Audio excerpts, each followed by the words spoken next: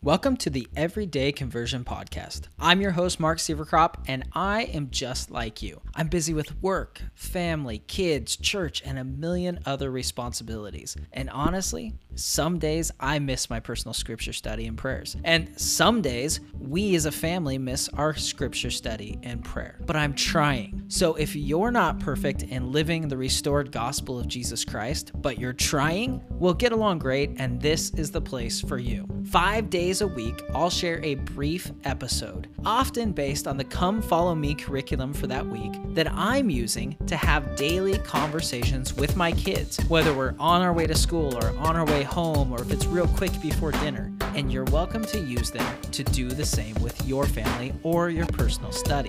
Just know that the views and opinions I share are mine alone and do not represent the official doctrine and viewpoint of the Church of Jesus Christ of Latter-day Saints. Now let's jump right in with today's episode.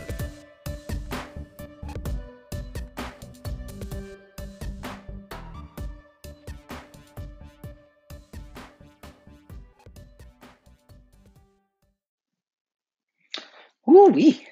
What a study I had this morning, and so much. I think I wrote more in my scriptures today than I've written all year. And I don't know that I've wrote more in my study journal, but I've wrote more in my scriptures and just notes that I've noticed. But yeah, I've got, let's see, 2.5 pages of notes in my journal as well. This is episode 19, everydayconversion.com/BOM19. And today we are talking about chapter 17 in First Nephi. And I got to be honest, I almost stopped after like 20 verses because there's so much that I was writing down and learning and studying. And I was like, no, I got to keep going. I got to get through this whole thing. So really, really good stuff here. And there's a couple themes that really stuck out to me as I was studying today. And I'll try to hit most of them, but we might not get to all of them. The first one was, this is where Nephi is commanded to build a ship. In verse 7, the Lord says, "Arise and get thee into the mountain." And, that reminded me of what we talked about in episode 14. And I'll put the links to that in the show notes. But I made a note in my scriptures where he says, "Arise and get thee into the mountain." And I made a note that basically the Lord's saying, come and talk to me, come commune with me. And he's also saying, and this is what we talked about in episode 14 of this year, he's telling him that he needs to raise his thoughts and his vision up to what the Lord's are. He needs to change the way he's thinking. He needs to see something that he can't see from where he's at because he is not the Lord. And then that's where he goes up and the Lord says, you need to build a ship. And one of the things that stuck out to me is, God could have just made the ship. And he could have just made the tools. Like he just should have said, I'm going to show you how to build a ship. Here's your tools. Go for it. He could have made the bellows that he needed to make the tools, but he didn't. And, it made me realize that God will not do for us what we can do for ourselves. He's in the business of helping us grow and learn and develop. And part of that means that we need to do what we can do. And I realized that that's a really good lesson for me as a parent. That, the Lord didn't leave him on his own. He didn't just say, build a ship, figure it out. You're on your own. He said, I'll show you how to do it, but you need to do your part. And as a parent, I think sometimes we need to remember that, our job is to provide guidance and support and help, but we shouldn't provide more than we need to, more than that's necessary. Because if we do, then we get to the point where we just start asking for things and we don't try to figure it out on our own. And our kids do the same thing. So that to me was a really good lesson for me as a parent. But this is the main thing that I learned in chapter 17, verses 12 and 13. So Nephi adds this interesting phrase, and I've always just taken it as like a matter of fact, just he's just telling us that they didn't have fire in the wilderness. And it's like, oh, maybe it's because there was robbers or whatever reason. But I read these scriptures differently today. And so in verse 12 and 13, this is what it says. The Lord, he says that he smote in the end of 11. He says, I did smite two stones together that I might make fire. And then he says, and I've never thought about why he put this in there, but I think I know now. In verse 12, he says, for the Lord had not hitherto suffered that we should make much fire, as we journeyed in the wilderness. For he said, I will make thy food become sweet, that ye cook it not. And then this is what really hit me. Verse 13, I will also be your light in the wilderness, and I will prepare the way before you, if it so be that ye shall keep my commandments. Wherefore, inasmuch as ye shall keep my commandments, ye shall be led towards the promised land. And then this part, and ye shall know that it is by me that ye are led. And then verse 14 too, yea, and the Lord said also that after ye have arrived in the promised land, ye shall know that I, the Lord, am God, and that I, the Lord, did deliver you from destruction. Yea, that I did bring you out of the land of Jerusalem. And what I realized was, well, before I get to that, that made me think of something. When I read that, you shall know that it's by me that you're led, it made me think of the story in the Old Testament of Gideon when he's fighting against the Midianites. And essentially, he has this massive army, and he's outside Midian. And the Lord says, hey, you have too many people. You got to send some home. There's just way too many people. And I'm sure if I went through and I added up and I counted, I could figure out how many he started with. But here's the thing. The first part, he says the return of the people 20 and 2,000, and there remain 10,000. Okay, so there you go. So there's 32,000 people that he has in this army. And the Lord whittles it down to 300. 300. I don't even know what percentage that is. I'm curious now. I think it's like 1/10 of 1%. Let's see. 300 divided by 32,000. Oh, that's 320,000. 300 divided by 32,000. Yeah, that's 1/100th of the army, what it started at. That's what he ends it with. And there's an interesting phrase in verse 2 of chapter 7 in Judges where the Lord says, he says, the Lord said unto Gideon, the people that are with thee are too many for me to give the Midianites into your hands, lest Israel vaunt themselves against me, saying, mine own hand hath saved me. So he basically goes and he says, look, there's too many of you. You've got way too many people. Can you imagine being the army, like the general? And it's like, wait, hold on, what? Like, more is better, But Gideon is faithful, and the Lord whittles down his army to 300, and they defeat the Midianites. And it reminded me of this comment that the Lord said to Nephi, that ye shall know that it is by me that ye are led. Like, he wanted to make sure that there was no doubt in Gideon's mind and in Israel's mind back in Judges who won the battle. He wanted there to be no doubt that it was him that did it, not the Israelites. And that's exactly what he says. Look, I don't want them to have this victory and then to turn around and say, yeah, we did this ourselves. Woohoo, we're great. He wanted them to have to say, oh my gosh, the Lord fought our battle. The Lord did this for us. And that's exactly what he tells Nephi too. He tells Nephi, look, the reason that I was your light in the wilderness, that I didn't have you build fire a lot, the reason that you were supported like you were, the reason that you're going to get to the promised land in the way that you are is because you need to understand that I'm the one that did it. You didn't do it. Your wisdom, your knowledge, your experience didn't do it. Your intelligence, your craftiness, none of that stuff. You didn't do it. I did it. And I realized that that's kind of the reason. I wonder if that's the reason. Like, that was the lesson that they were supposed to learn. That's why they traveled in the wilderness for 8 years. It's one of the reasons, is because they needed to learn that they were relying solely upon the Lord. That's if you think about everything that happened in the wilderness, they had to go back. They had to go back and get the plates. They had to rely on the Lord. That's when they got the plates. They had to go back and convince Ishmael and his family to return or to come with him. They had to rely on the Lord. They had to, Nephi's bow breaks. They had to rely on the Lord. Laman and Lemuel's bows lost their spring. They had to rely on the Lord. They couldn't make fire. They had to rely on the Lord. Their wives bore children in the wilderness in extreme trial. They had to rely on the Lord. And Nephi even says that in verse 2, he says of 17, so great were the blessings of the Lord upon us that while we did live upon raw meat in the wilderness, our women did give plenty of suck for their children and were strong, yea, even like unto the men. And they began to bear their journeyings without murmurings. So they had to rely on the Lord. That was the lesson. That's the thing that they needed to learn. I thought about other times that that's happened. It made me think of the American Revolution. The American Revolution when the colonists fought against Britain. There is no logical way that they should have been able to beat the greatest army in the history of the world up to that point, the greatest navy in the history of the world up to that point. There's no way that those colonists should have won.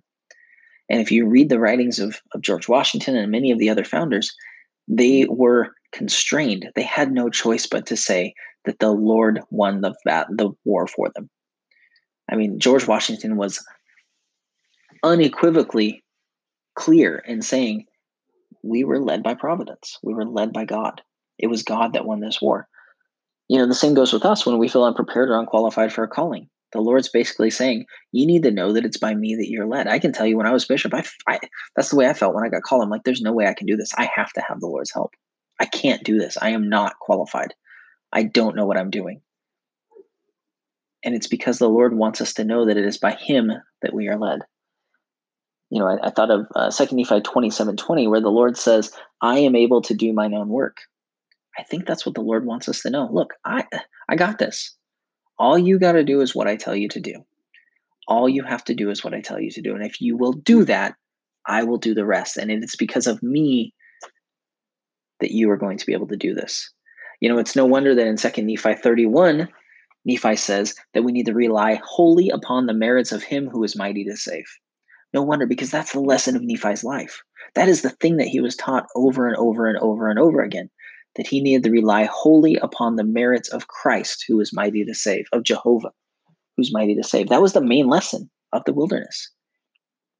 And here's the interesting thing. Laman and Lemuel lived that lesson. They experienced exactly what Nephi talked about. No doubt the words that Nephi quotes of the Lord, they were told, either by Lehi or by Nephi, it doesn't say, or by the word of the voice of the Lord himself. But they were told, these things happen because ye need to know that you are led by me. You need to know that I delivered you. You need to know that I'm leading you out of the wilderness. You need to know that I'm saving you from destruction in Jerusalem. They were taught that lesson. They lived that lesson. They experienced it. They saw it. They saw Nephi be able to create a new bow and find food. They saw Nephi be able to get the plates because of being led by the Lord. They saw Ishmael and his family's heart be softened so that they went with them. They saw all these things, but they didn't learn the lesson, which is why in verse 21, they say, these many years we have suffered in the wilderness, which time we might have enjoyed our possessions in the land of our inheritance. Yea, we might have been happy. And then they go on to say, we know that the people in Jerusalem aren't as bad as you say they are. But they missed the lesson. Yes, there was trials. Yes, there was tribulations. Yes, all of those things were there. But they missed the lesson. The lesson was that they needed to rely on the Lord. They had the same experiences, but they missed the lesson. Rely upon the Lord. Rely wholly upon the merits of him who is mighty to save. And then, so we get to, then Nephi starts talking about Moses and the children of Egypt, or children of Israel, being delivered out of Egypt.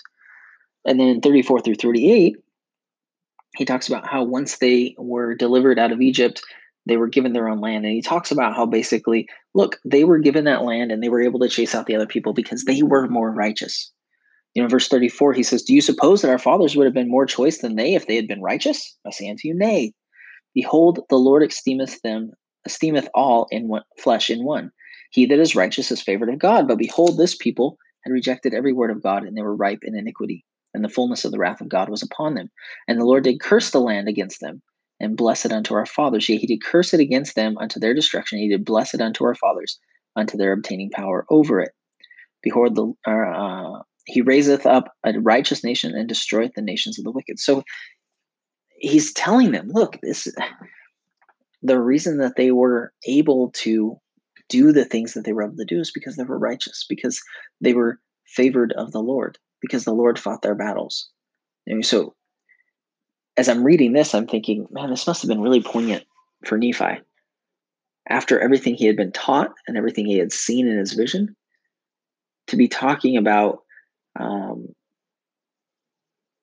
this example of the Israelites, and when they're righteous, they were blessed. And they were blessed over wicked nations because they were righteous.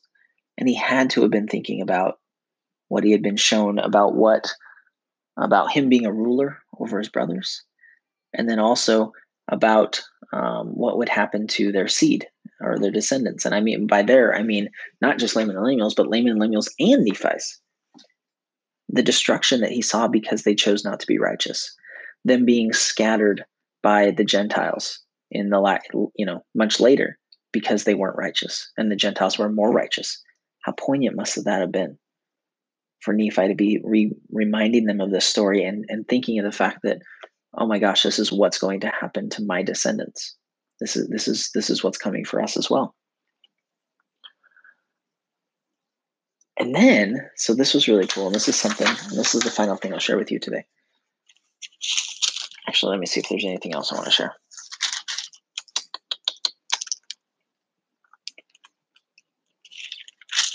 Oh, the other thing I want to share is in verse 17, it says that, when Laman and Lemuel saw that he was going to build a ship, they murmured against him and they said, our brother is a fool, for he thinketh that he can build a ship. Yea, and he also thinketh that he can cross these great waters.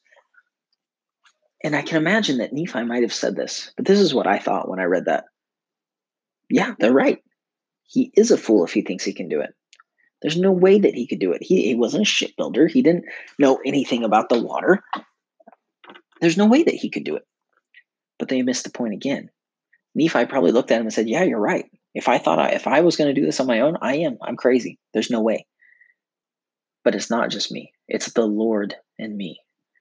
It's the Lord teaching me how to do it. And if the Lord teaches me how to do it, I can do it. And they missed that point. They missed that was the reason. But here's the amazing realization I had as I was reading through this, and I was reading, Nephi recounting the story of Israel being brought into bondage, being delivered from bondage in Egypt, being led in the wilderness, being brought to a promised land, becoming a mighty nation. And then now, as Nephi is saying, and Lehi said that they're going to be destroyed because they're turning wicked. That story it's a carbon copy of the storyline of the Book of Mormon. It is a carbon copy. It is a carbon copy of Lehi's family's destiny. And then you think about the fact that in the latter days, the house of Israel will be gathered and restored. And you think about the promises that Lehi gave to Laman and Lemuel's kids in 2nd Nephi that we talked about in episode 15, and that my wife's 6th great grandfather talked about, how the Lord will stop being angry with them and they will be blessed and restored. And the type and the symbolism in that. Lehi and his family are delivered out of sure destruction in Jerusalem. They're led in the wilderness, just like the house of Israel was led in the wilderness. They were led for quite some time, 40 years and 8 years. They were brought to a promised land. Israel had to cross the river Jordan to enter the promised land. Lehi and his family had to cross the ocean, the sea, to enter the promised land. When they were brought to that promised land, they prospered. They became a great nation. Nephi and his descendants became a great nation. And then they started becoming wicked. And because of that wickedness, Jerusalem fell. And because of that wickedness, the Nephite nation was destroyed. And the Lamanite nation dwindled in unbelief. What an amazing parallel. The entire Book of Mormon is a parallel of the destiny of the house of Israel as a whole. How amazing is that? I never thought of that before. I'm like, oh my gosh. And I wonder if Nephi saw that. I'll bet he did. But that was the big realization I had. That and the fact that the Lord is able to do his own work. That he wanted to make sure that it was by them, or that they knew that they were led by him. And that they were only led by him. That there's no way this could have happened, any of it, and everything that was going to happen, there's no way it could have happened without the Lord. That it wasn't their righteousness. It wasn't their wisdom. It wasn't their intellect. It wasn't their skills. It wasn't their talents. It was because of the Lord. They were asked to do things that they could not have done on their own. They were asked to rely wholly upon the merits of him who is mighty to save. That was the lesson that they were taught. And no wonder Nephi says that over and over again. No wonder in 2 Nephi 31, towards the end of the things that we have from Nephi speaking, that one of the very last things he says is, you have to rely, enduring to the end, and rely wholly upon the merits of him who is mighty to save, because that was Nephi's life. That was the lesson that he learned, that he had to rely on the Lord. And if he didn't rely on the Lord, he would not make it. And what a great lesson for us. We have to rely on the Lord in everything. We have to trust him. We have to know that it is him that allows us to do what we do. It's nothing we do. And even when it is our talents or our skills, he gave us those talents and skills, and he allows us to use them. What an amazing lesson. What an amazing chapter. So many things that I learned. I'd never noticed that the Book of Mormon, and more specifically Lehi and his family and their descendants, are a type of Egypt. And no wonder Nephi uses Moses so many times. He references him so many times. He references them being delivered out of Egypt so many times, because he saw his family in that story. And he knew that it was an example and a type of his family. So you can get the links to everything we talked about today. We talked about several different scriptures, several different podcast episodes, but you can get the links to all of them at everydayconversion.com/BOM19.